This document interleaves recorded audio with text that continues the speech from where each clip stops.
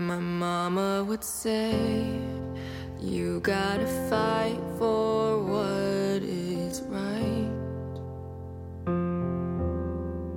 To her I would say, I wanna give back the world some light.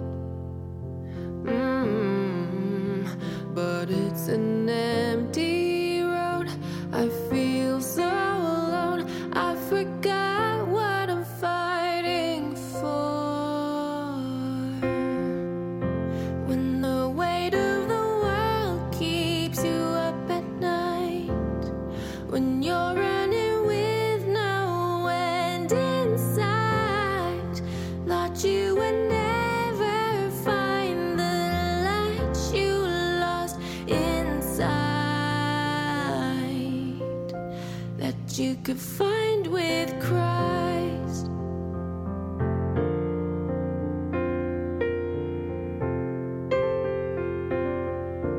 You wanna change the world, but you don't know where you should start. But you can't give your all unless you let God inside your heart.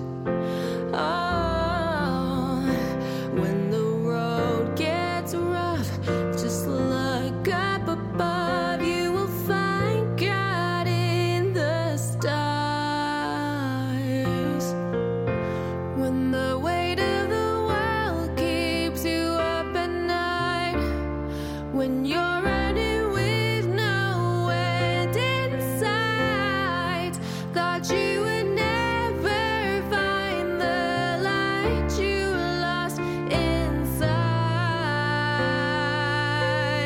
that you could find with Christ.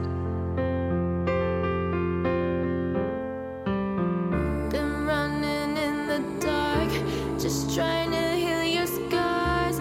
Tried everything but turned to God, 'cause it all starts with you. If you wanna break through, you're gonna need God to find your truth. When the weight of the world keeps you up at night, when you're running with no end inside, thought you would never find the light you lost inside, that you could find with Christ. If you're one with Christ.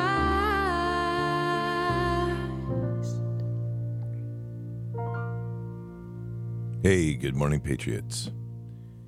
And today is Tuesday, February 13th in the year 2024. And I swear the time is just flying by. And it does feel that way. It's like we have shorter and shorter days. An hour seems anymore like about 20 minutes. And I don't know if anybody else is noticing that, but it is really crazy how quickly time is moving. And I believe it's more than just a perception. I think we like to say that and people go, oh, yeah, whatever. But I'm hearing this all over from people of saying how time feels like it's accelerating. And I think there's truth to that and something greater in this universe than we can totally understand. But it just is unbelievable how quickly our days go and how fast it is we move across dates. I mean, if you think about it, I can almost do the math here. 1, 2, 3. We're 5 months past Bars Fest, which still seems like it was just the other day. We've got events happening so quickly, and it's even like your processing time in a day of going through things. I get up in the morning, prep a show, and pretty soon I look around and it's like 2 minutes before the show.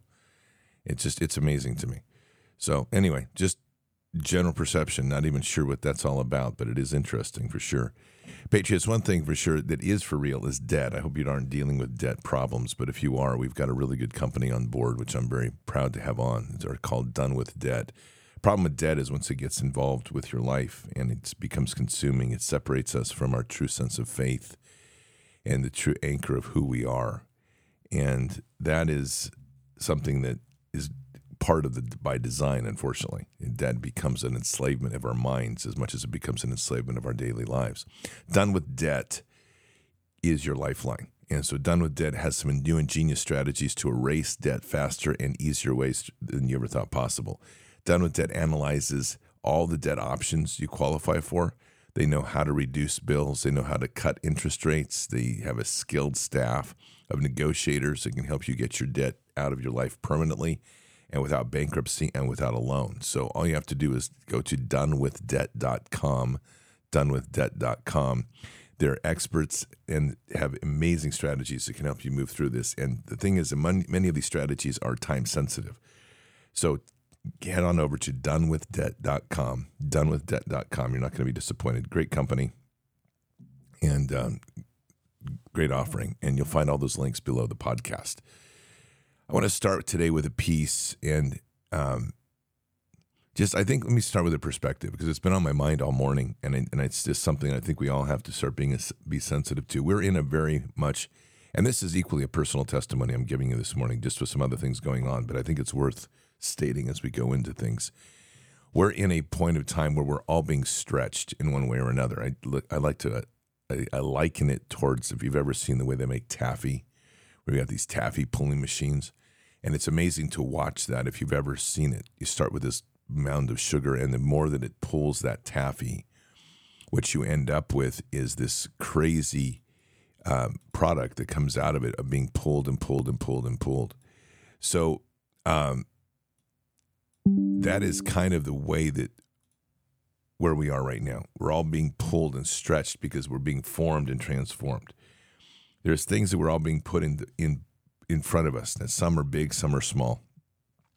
And I will tell you personally, my own testimony is that over my life, I have an issue that comes up when it has happened, because when you extend a good hand to somebody, I can't tell you how many times that there's somebody that's been taken advantage of to such a big degree that after a while you sit back and you go, okay, what is this?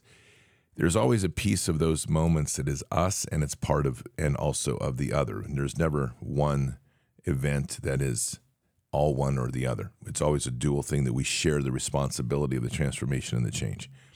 And unfortunately, in our walk right now, in the speed, and this goes back to the time comment at the beginning, the speed at which we as a world are being transformed in God, and as we're listening to Him, people are moving at different rates.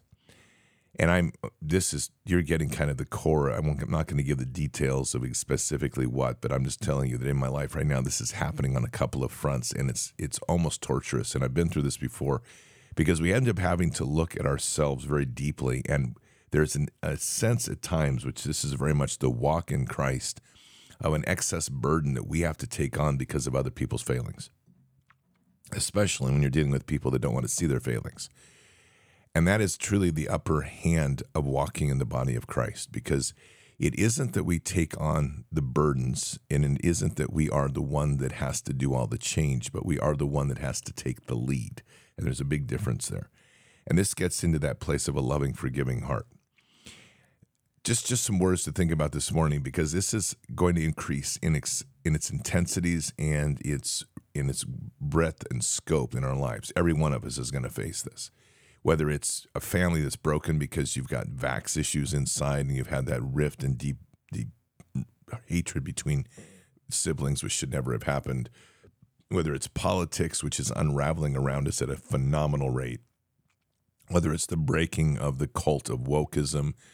Whether it's the coming to the reality of decisions that people have made for supporting illegal immigration or taking the vax or whatever those consequences are, or even just looking at the bare truth of where someone who's been a deeply patriotic person and suddenly realizes that we've been worshiping a cesspool of corruption and satanic cult abuse in our nation as the root, and then struggling with how they can still love their country. All of these things, those are just a few of many examples of the sorts of things we're coming to. Even people right now coming to the realization of personal trauma, which is huge. These are the deep roots of these things.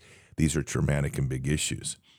There is a caution that we always have to put out, and we have to speak it to ourselves, which is don't take on the arrogance of being Christian.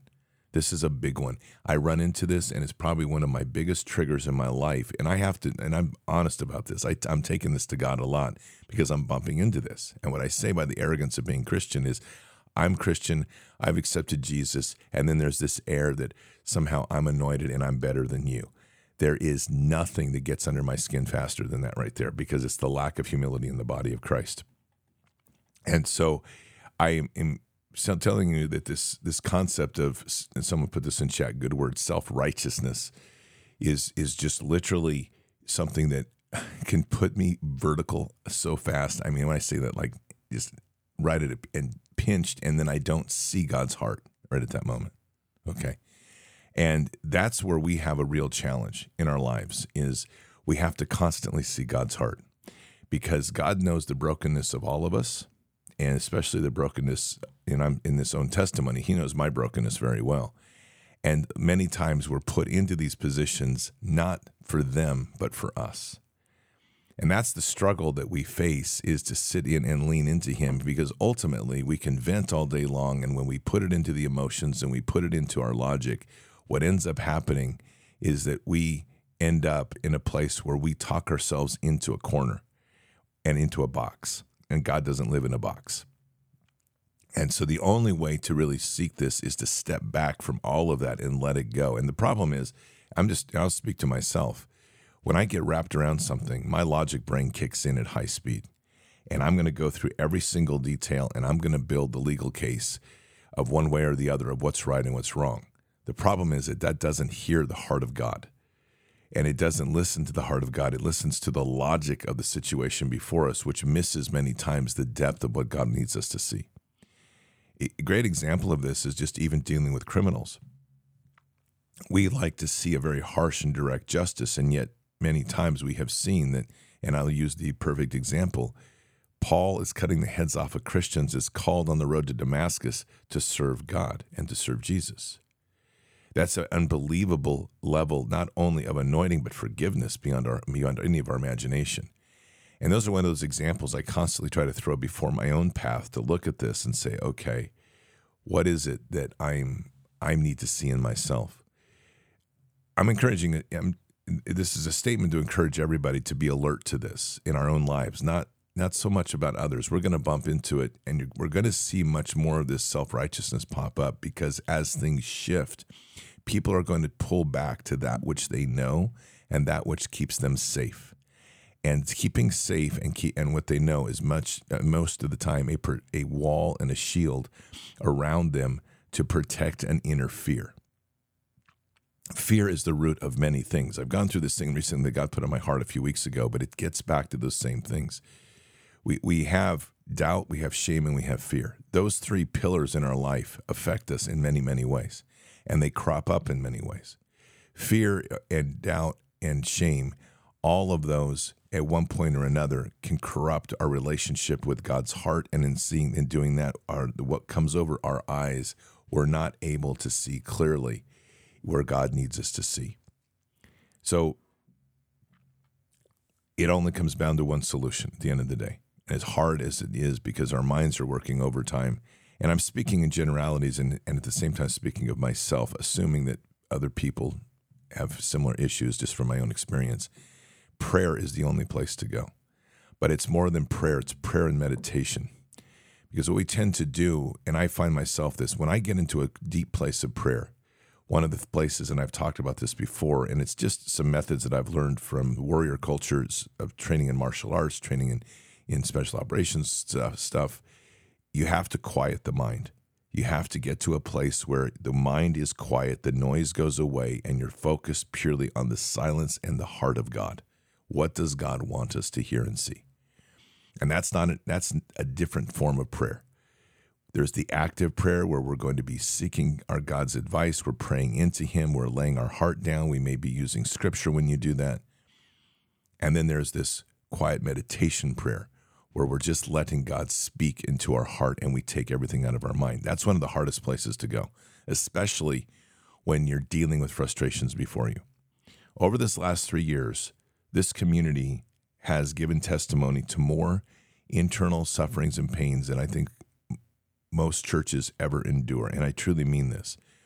because of this, one, the size of this community, and equally the connection that has been built through the trials of COVID and the politics of Trump. There had been waves of family hatred that has come through here, that has broken people's hearts, jobs that have kicked people out, friend groups that have isolated, kicked people away from them because you stood on truth and righteousness. Every one of us walked that, many much more extreme than others.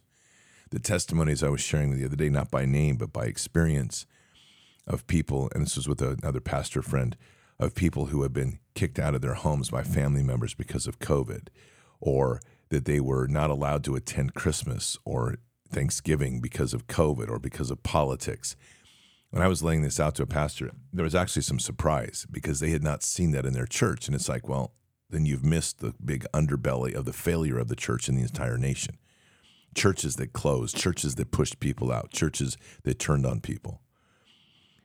It's been a very dark period in our inner family and our cultural foundation of this nation. And it's one that, as we've come together here in particular, people have found a common ground to be able to share those and to heal. And we're now going to a new level, to where now, as we've healed from the wounds given to us, there is a tasking that I feel increasingly placed upon all of us, is that we have to go back into those same places and heal the very places where they wounded us. We now have to heal them.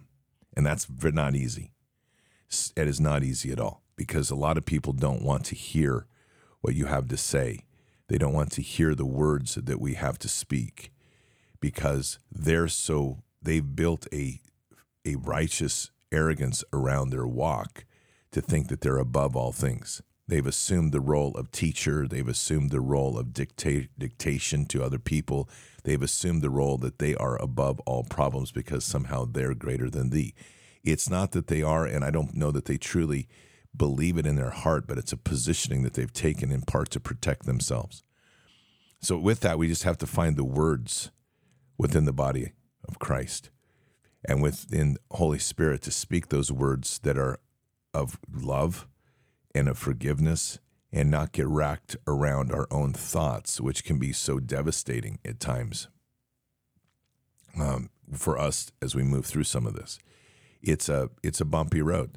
And about the time, and I'm just, speak this to myself, about the time you think you've got yourself on a place where you're like, I've got this, something will come across your path and you jump in the middle of it and you're like, okay, I do not like that person that's coming out. That's a person that I thought that and part of my life I thought I healed, and something jumps in the way, and suddenly that part that you thought you've dealt with is jumped right out in front of you again, and you're like, okay, there's only one way to deal with this. Get into prayer, start praying deep, start meditating, and hear the heart of God, and let God do his work within us, because what he's trying to do right now is lift his children up into a body that we can all work together and see each other for the glory in who we are and hear each other. That's the big one. And not have an imbalance. And that's part of the challenge, especially right now, as we start to move to these higher levels of truth. And these higher levels of truth are pouring out right now. For somebody to say that they don't know what's going on, or they're not awakened, or that, I'm going to still support Joe Biden, or I'm going to be woke, or I'm going to be a Trump, even for that matter, I'm going to be a diehard Trump worshiper. If you aren't looking at the broader spectrum of things and realizing the devastation, even the folks that are saying, like, we're going to a great new era, the cabal's been taken away, one of mine that drives me crazy. And it's like, that's wonderful. But what about all the people that just got destroyed by the vax? And they're like, well, there has to be casualties in war. That one, if you want to push my button, there's one. It's like, okay, wonderful. Glad you can be so callous to it. Have you suffered through the loss of pain and agony of what's come from this vax? And typically it's no. So, again, it's like we have to find the inner heart to be able to walk these people back, all of these, and not be of an arrogance, but to be of love and say, look, we're just trying to show you something greater here. And we want to work together because we as a body of Christ have to heal. We can't just be one way or the other. So just a general perspective, a little bit of a long monologue up front, but I think these are important perspectives, especially with what I want to talk about today. Look, before we get going, I also want to mention, or we get going further, I should say, I want to mention another one of our great suppliers, and that is My Patriot Supply. if you head on over to preparewithbards.com, you're going to find right now they've got the 4-week emergency supply kit, and it's on sale. This is a really important foundation piece to have in your food supplies. We are dealing with lots of disruptions right now, lots. We have the media that's hiding stuff. We have known issues that are coming at us. We have the disruptions from around the world. We have an entire cabal of leadership that is at risk of losing everything they've ever stolen from the people, and they're in the corner, and they're using every tool possible to break the will of the people. This is a scorched earth war that we're in. So with that said, what I'm telling you is make sure you are prepared in your food supplies, because food is one of the most ancient and oldest weapons to break people's will, and that is not something that we can tolerate in any way, shape, or form. So what we need to do and what needs to be done is to literally head on over to preparewithbards.com, get on over there and take a look at the 4-week emergency food kit. And when you are there, you will find a great deal. It's on sale, and it's worth checking out and adding to your kit. So there you go, preparewithbards.com. Easy. Okay, I want to play a piece here. We're going to go back to the COVID nonsense, and because I think it's one of these core issues that we're missing as how huge this is. Not that I should say missing, but we need to keep it on the forefront, because at the core of so much of what has happened here is the restructuring of our whole world based on a crime against humanity that was phenomenal. Now, there's a guy by the name of Rainer Fulmich, and he's a German, and he's been leading the effort of Nuremberg 2.0. And Greg Reese has put out a report on him, it's actually a surprising report. It came in this morning, and it's powerful, and it speaks to the level of criminality in our world and how threatening this whole issue of COVID is to the elite's power structure, especially as we learn the truth and hold them accountable. So let's take a listen.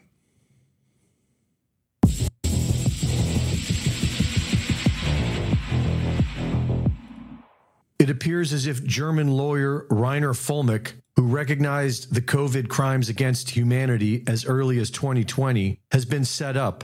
Fulmich was spearheading a project known as the Second Nuremberg and co-founded the Corona Investigative Committee. His committee consulted about 150 scientists and experts from around the world, as well as former employees of the World Health Organization. And their findings showed them that the COVID measures were the first steps in a plan to destroy regional economies in order to make populations dependent upon global supply chains, and were intended to reduce the population and install a world government under the United Nations. The Corona Committee received a lot of donations, which they believed were not safe due to the recent history of bank accounts being seized by complicit governments. 1 million euros in gold was purchased and put in holding. To fund operations, both Rainer Fulmich and Vivian Fischer took out secured loans. At a time of grave risk for the money in our bank account, we decided to act immediately, and we took money out of that account, both she and I did, in order to save it and keep it from such an attachment so that we would be able to continue with our work. Because had our account been attached, our bank account been attached, we wouldn't have been able to pay for the translators, for the IT, for the management, etc., etc. Rainer's loan was for 700,000 euros and was to be repaid with the proceeds from selling his home, all documented and agreed upon by the committee. Members of the Corona Committee met with a law firm in August of 2022 and filed criminal charges against Fulmich. Committee members Justice Hoffman, Marcel Templin, and Antonia Fischer claimed that Fulmich embezzled 700,000 euros, the loan that he officially took out. They claimed he was a violent anti-Semite and that if he were given the opportunity to comment before criminal proceedings began, they would not file the complaint. 2 warrants were issued for his arrest from Germany and from the EU without Rainer's knowledge. Without an international arrest warrant, German and Mexican authorities illegally abducted Fulmich at the German embassy in Mexico. He was then flown to the Frankfurt airport, where he was arrested and put in jail. International law experts are calling his arrest an illegal kidnapping. According to documented company plans, Fulmich's loan was to be repaid after the sale of his property, but the very same people that filed the complaint against Fulmich sabotaged this agreement. The contracts stated that the profits of the Fulmich property was to be transferred to a Fulmich account so that he could repay the loan. But the notary, who was sworn to be neutral and independent, instructed the buyers to transfer the 1.158 million euros into Marcel Templin's account, which made it impossible for Reiner to repay the loan.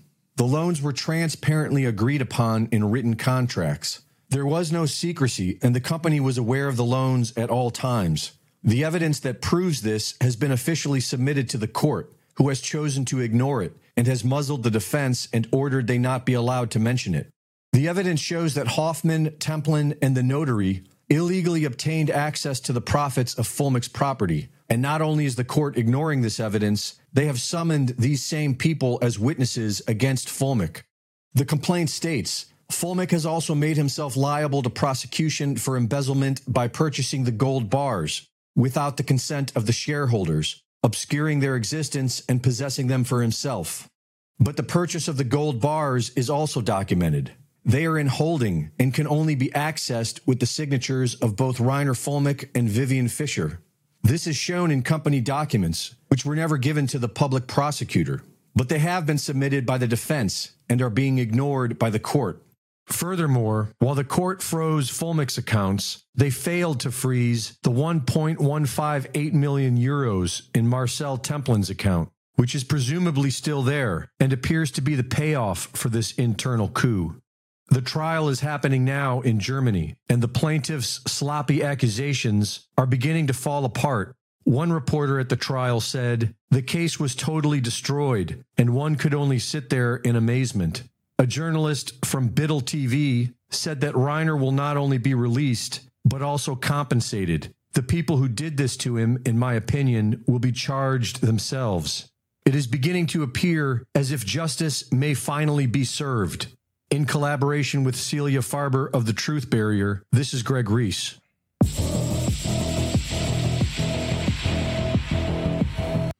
So this is yet another one of these cases of woke and activist people, probably intelligence operatives, steering a system to try to hide one of the greatest crimes in humanity. We have one active here, and we should keep that on the forefront, which is the Declaration of Military Accountability. That has the same magnitude. And you're seeing that the issue at hand is people's criminality in this is massive. The COVID nonsense, this whole COVID and COVID cult that evolved out of it, and the compliance which people have willfully been part of, was a crime against humanity.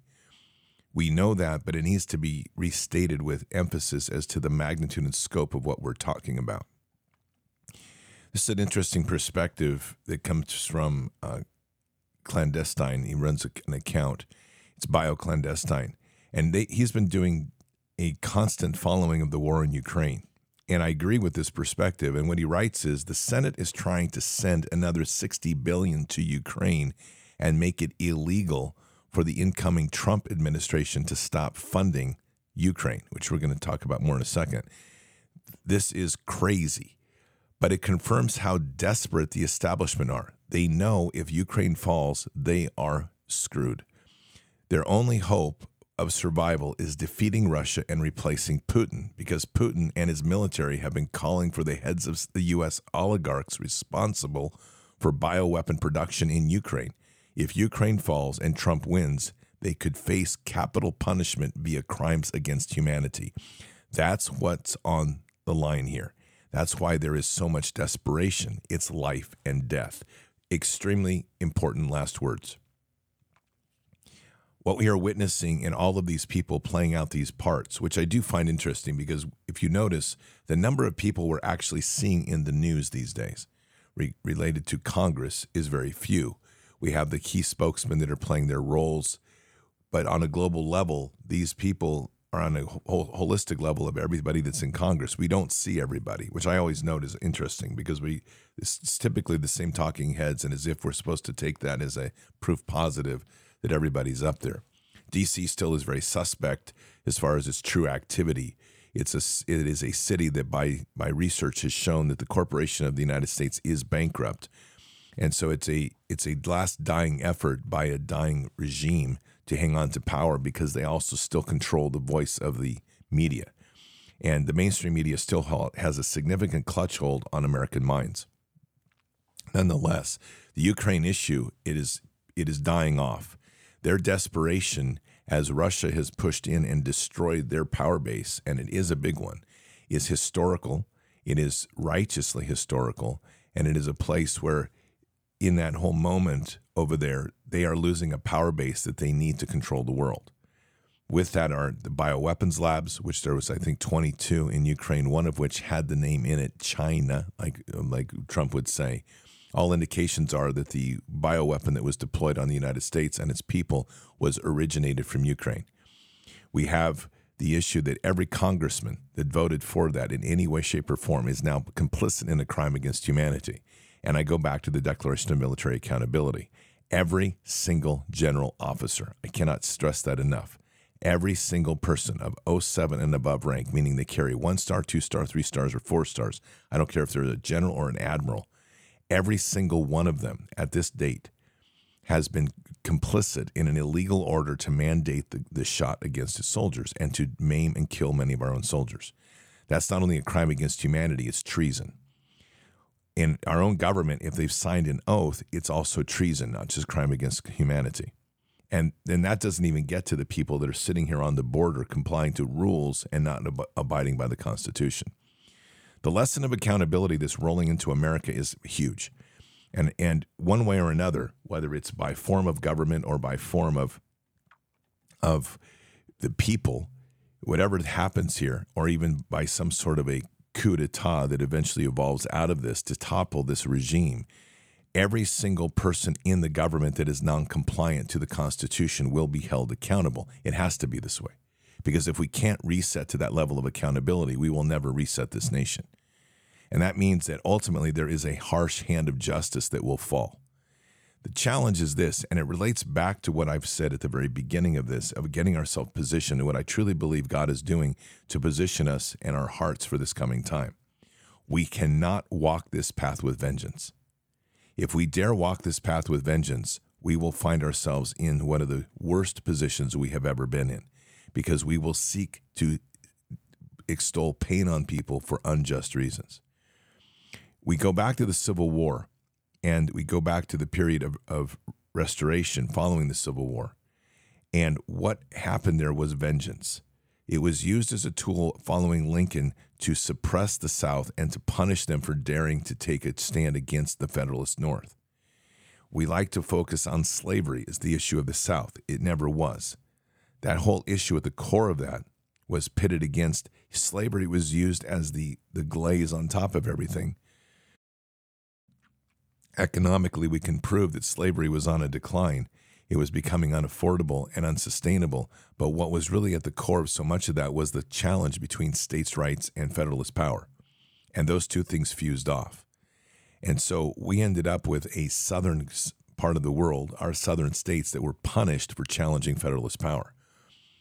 We're getting here again. And it's a point where the federal government has become so powerful and so overreaching and overbearing on all things that it has corrupted us down to our county and city levels. All of that has to be pushed back. We're going to be able to push it back at a county level. We're going to have to work together at those levels, and none of this is going to happen quickly. But in any event, we have to go through a place where we are following the rule of law, and it's really a rule of law set in common law, set in the will of the people, not the heart of a vengeful nation. Very important piece. I'm going to play this piece. It's about 7 minutes. It's by Tucker Carlson. I think it does an excellent job of looking at Ukraine and some of the things ahead. And here's what's interesting, and I want you to take note of this. There is a senator now that he's going to interview who has stood against the funding for Ukraine. Now, if you've been listening, and part of what we've been doing in the last couple of we've prayed against and in the spirit We have defeated the principality, the spiritual principality that was holding over Ohio. Just to give you a quick recap, that started now would be almost 3 weeks ago, where we prayed against what was seen in the spirit as a massive serpent, including people's hearts that were infected with baby serpents, and all of this was destroyed and literally put to the lake of fire. Following that, we had a representative running in one of the districts in Ohio who came forward last week and said that at risk of going to jail, he had to tell the truth, and even at risk of losing his campaign. That truth was that he had been an FBI infiltrator for the purpose of creating hatred and agitation within groups, and that was the same group of people that they had launched in J6. So, and he had documentation. Now you're going to hear from a senator in Ohio that is now standing against the Ukraine funding. The first one I've heard of that's now talking to Tucker Carlson. This is a big indicator that we have been very successful in neutralizing the spiritual principality in Ohio, and we need to be able to continue to move forward and take these on with each state, and we will. So let me play this for you with Tucker Carlson. It became very clear to anyone paying attention several months ago that Ukraine cannot win its war against Russia. The Ukrainian military will not be able, even with Western backing, hundreds of billions of dollars of it, to expel the Russian military from parts of eastern Ukraine.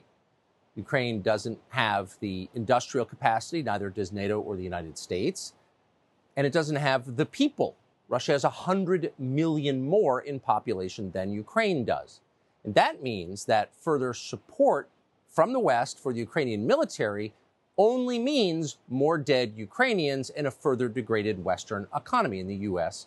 and in Germany particularly. So it's not simply a fool's errand, it's self-destruction. It's insane, it's cruel, it's abetting the killing of an entire generation of Ukrainians. This is very obvious. No honest person at this point will deny it. And yet somehow the United States Senate, which is always several years behind reality in its perceptions, just a few weeks ago, decided to send another $60 billion to the Ukrainian government, which is both corrupt and authoritarian. They've canceled elections, they banned an entire Christian denomination, and then they killed an American journalist for noting any of this. And yet, the United States Senate proposed, under Mitch McConnell, a plan to send another $60 billion to Ukraine. Well, imagine the surprise of all rational people around the world to wake up this morning and discover this could actually happen. And so with that in mind, we thought it'd be worth talking to one of the very few Republican senators who's bothered to make the counter case. And that would be J.D. Vance of Ohio, who joins us now from the United States. Senator, thanks so much for coming on. If you wouldn't mind telling us where this legislation is right now, what you expect to happen, and what you think should happen.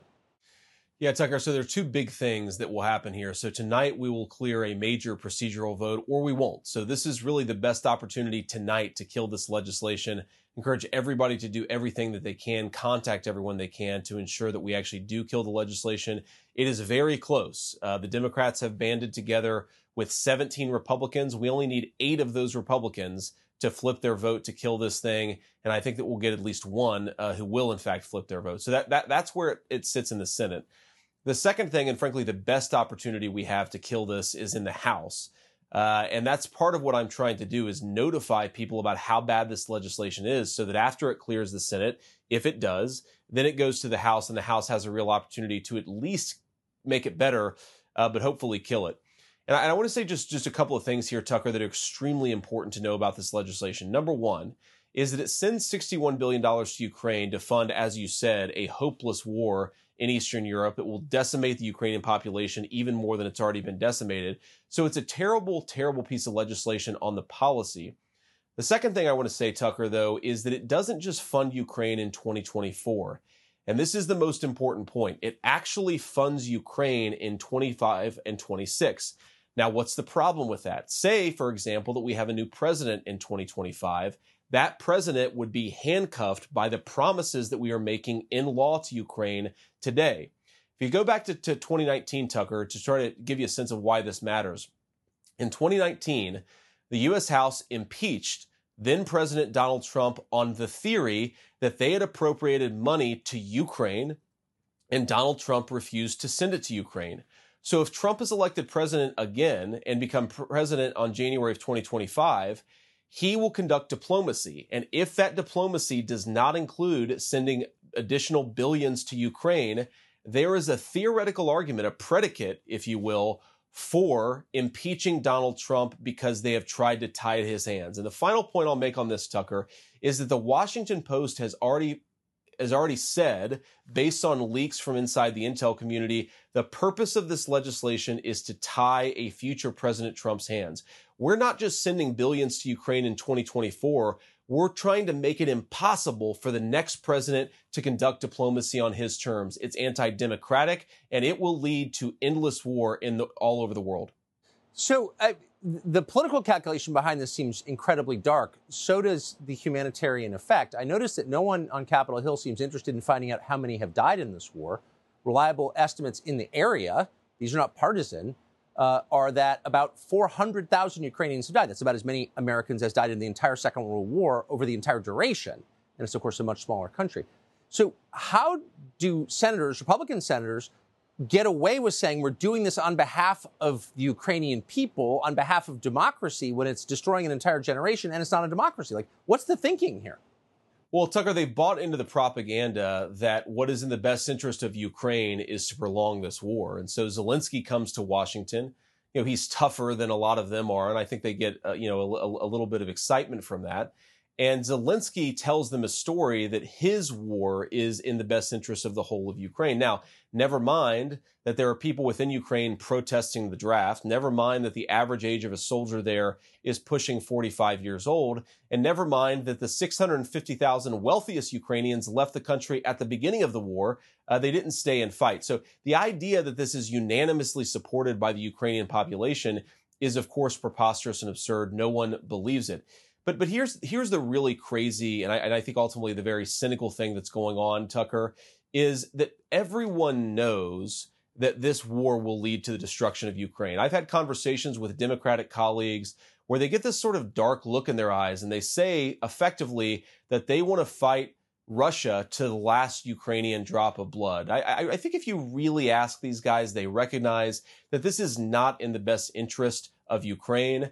This is fundamentally in the interests of military contractors and people who think that America's most pressing challenge is to defeat the Russians. Of course, that's not a preoccupation that I share. I don't think Russia should have invaded, Tucker, but I also think that we got to be much more focused on more pressing problems like the demographic collapse of the United States, like the open borders, and like what's going on in East Asia. So it's a massive campaign, Tucker, to distract people from the real problems in the world and the real problems that exist in this country. And underlying it all, as you just said, is an impulse that's indefensible and I think deeply immoral. So I'm so grateful for you having the courage to talk about this in public, and I hope common sense in your position prevails. Senator J.D. Vance of Ohio, thank you. And that's from Ohio again. And I really don't want it missed that of how much spiritual work has been going on up there, including years of work by the resistance chicks doing much of the same thing and trying to breaking down principalities. This is a huge issue, and when we start to see the breaking of those, we start to see the truth coming out of people's hearts and people pivoting from where they were to the truth of where they need to be. So this is now two different people, one a congressional rep running for office and now a senator, who are now coming out and speaking truth to the darker side of what's actually going on up in D.C. Very, very powerful, and we have to continue to pray for that. With that, as well as Kevin and Christine Taylor that have been working up there aggressively in East Palestine, and they've had some big breakthroughs now of getting people to mobilize and come into stopping one of the incinerator plants up there. So we're seeing some big shifts in what is a very pivotal state, and we have to continue the war there and continue to expand out this war in the spiritual plane of what we're doing, because what happens in the spirit literally manifests in the flesh. But all of this is coming down to a huge moment of accountability for this nation. The core of much of this has been the military-industrial complex, which has been an engine behind all of this. When we talk about bioweapons labs in Ukraine, it may be a medical industry. It's nonetheless an extension of the military-industrial complex being funded through Department of Defense money. The lies that come out of our government are unbelievable. And it's the lies that we have to do this because we are doing this in the defense of peace. We are building these capabilities because someone else is doing it to us. This sort of back and forth is an escalation mentality that has been part of our culture and allowed us to walk deeper and deeper into these traps of hatred for one another. We don't see someone who's from Russia, from China, from Saudi Arabia, Iraq, Afghanistan without seeing hatred in our hearts. And that's not the truth.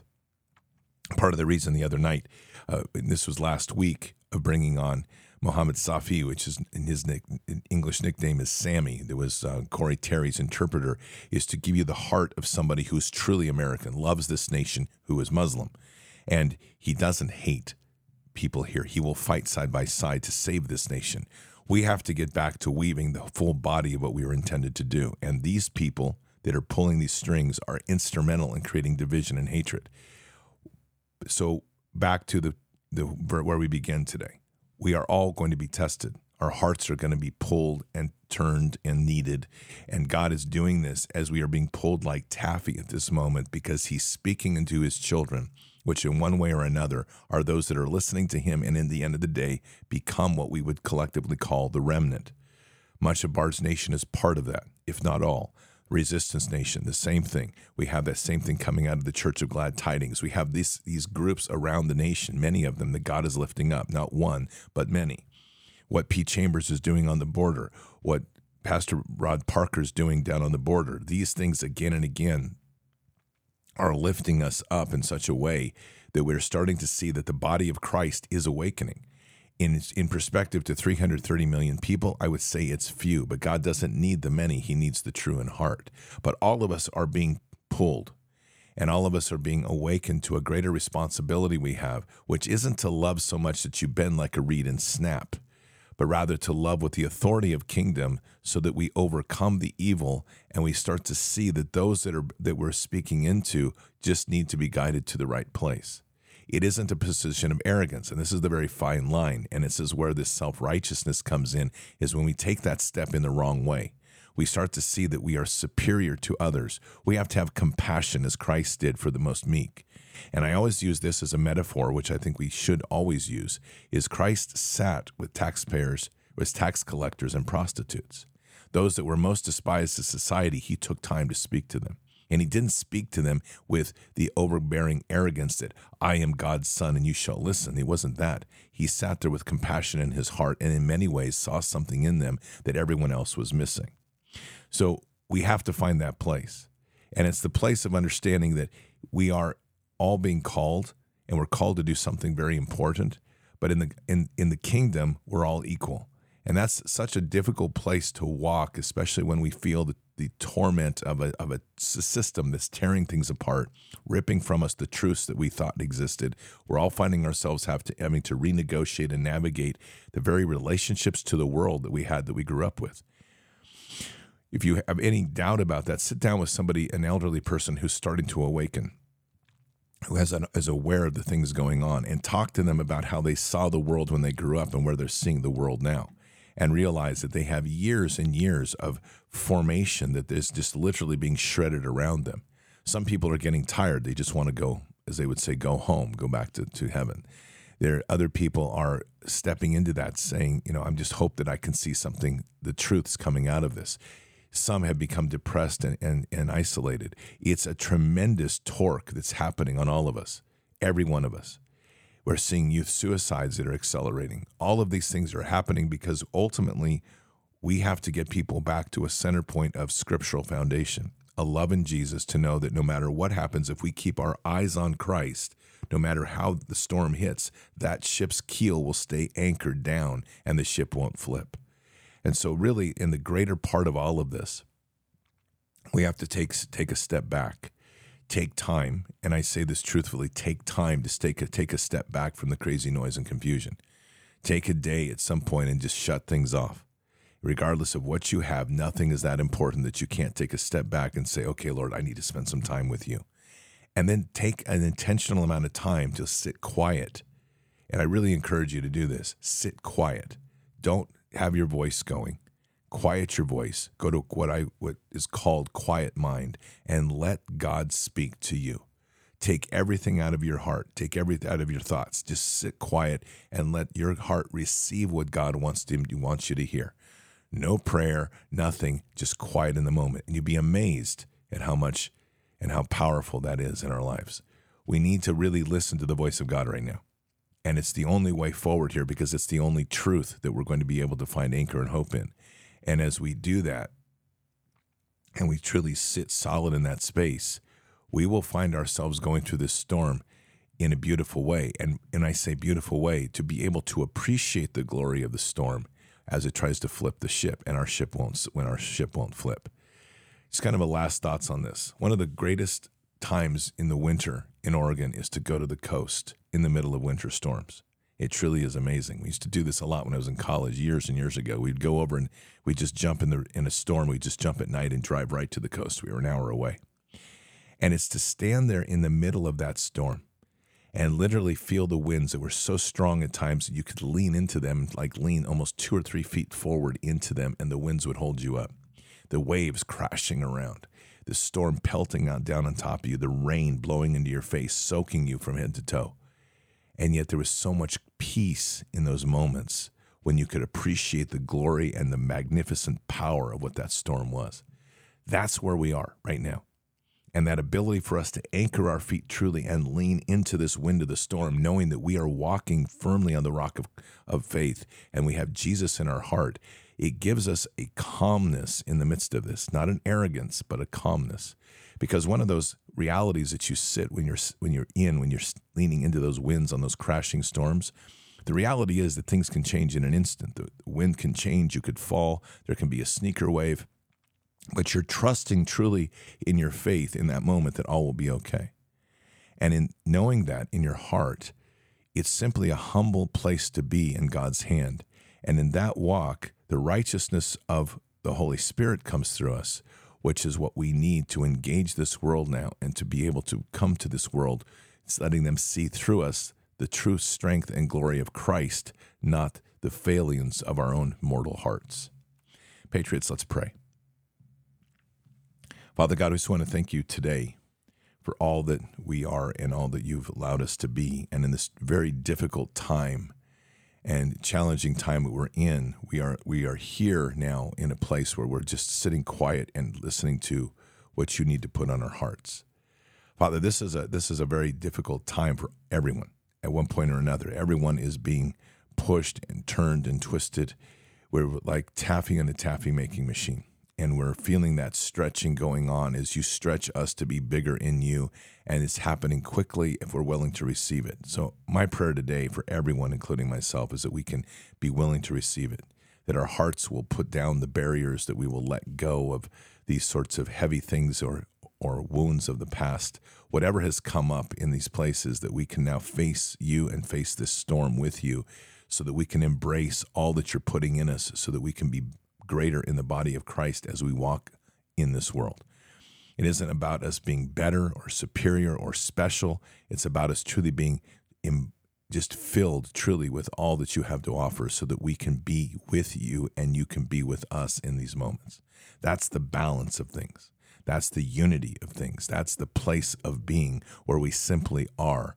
And we don't have to define that by some special title or some special calling out of I have special anointings or whatever. We simply are. And whatever gifts you place within us, allow those gifts to truly be maximized in this hour so that we can be in that world of the fivefold ministry, to literally bring that to life as through the apostolic, the prophetic, the healing, and the deliverance and the raising of the dead. And with that, Father, let us always push the gospel of Jesus Christ.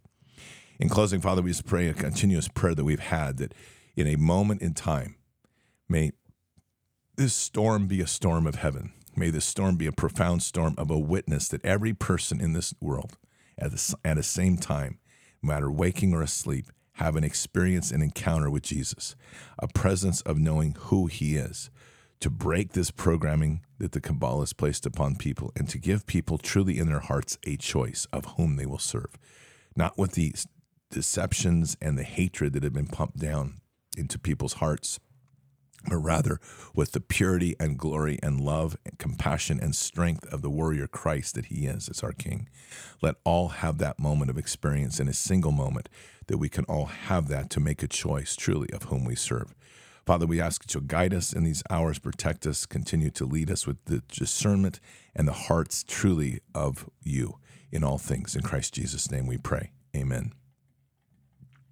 Well, Patriots, spend some time today. Spend some time in our walk with God. Spend some time in humbleness with God. Spend some time as we go in the quietness of God's heart. Let him speak to you. See where he takes you. This is really an amazing time, and there's a lot truly to lean into and be thankful for and to experience in the middle of this storm. It's going to get a little bit rocky, probably get more so as we go forward.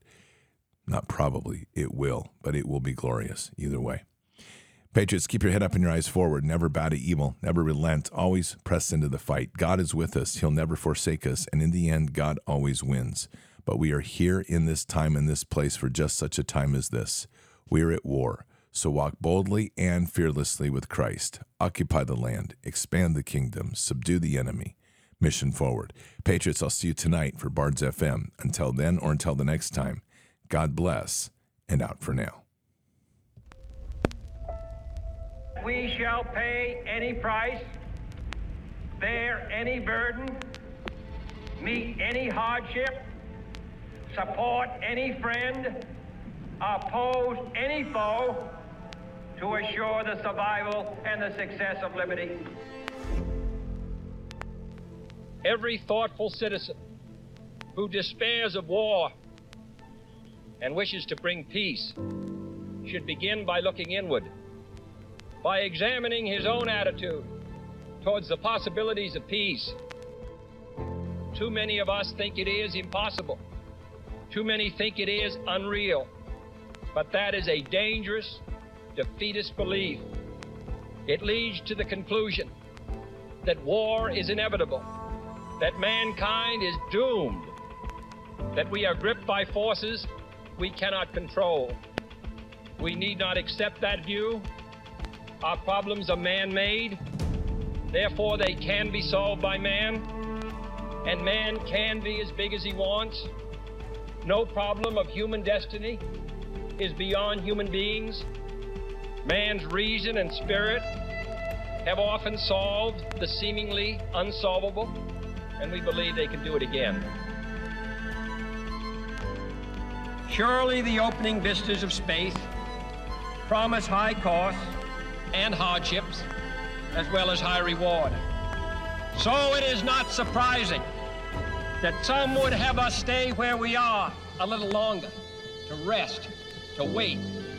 But this city of Houston, this state of Texas, this country of the United States was not built by those who waited and rested and wished to look behind them. This country was conquered by those who move forward, and so will space. We choose to go to the moon in this decade and do the other thing, not because they are easy, but because they are hard. Because that challenge is one that we're willing to accept. The energy, the faith, the devotion which we bring to this endeavor will light our country and all who serve it. And so, my fellow Americans, ask not what your country can do for you. Ask what you can do for your country.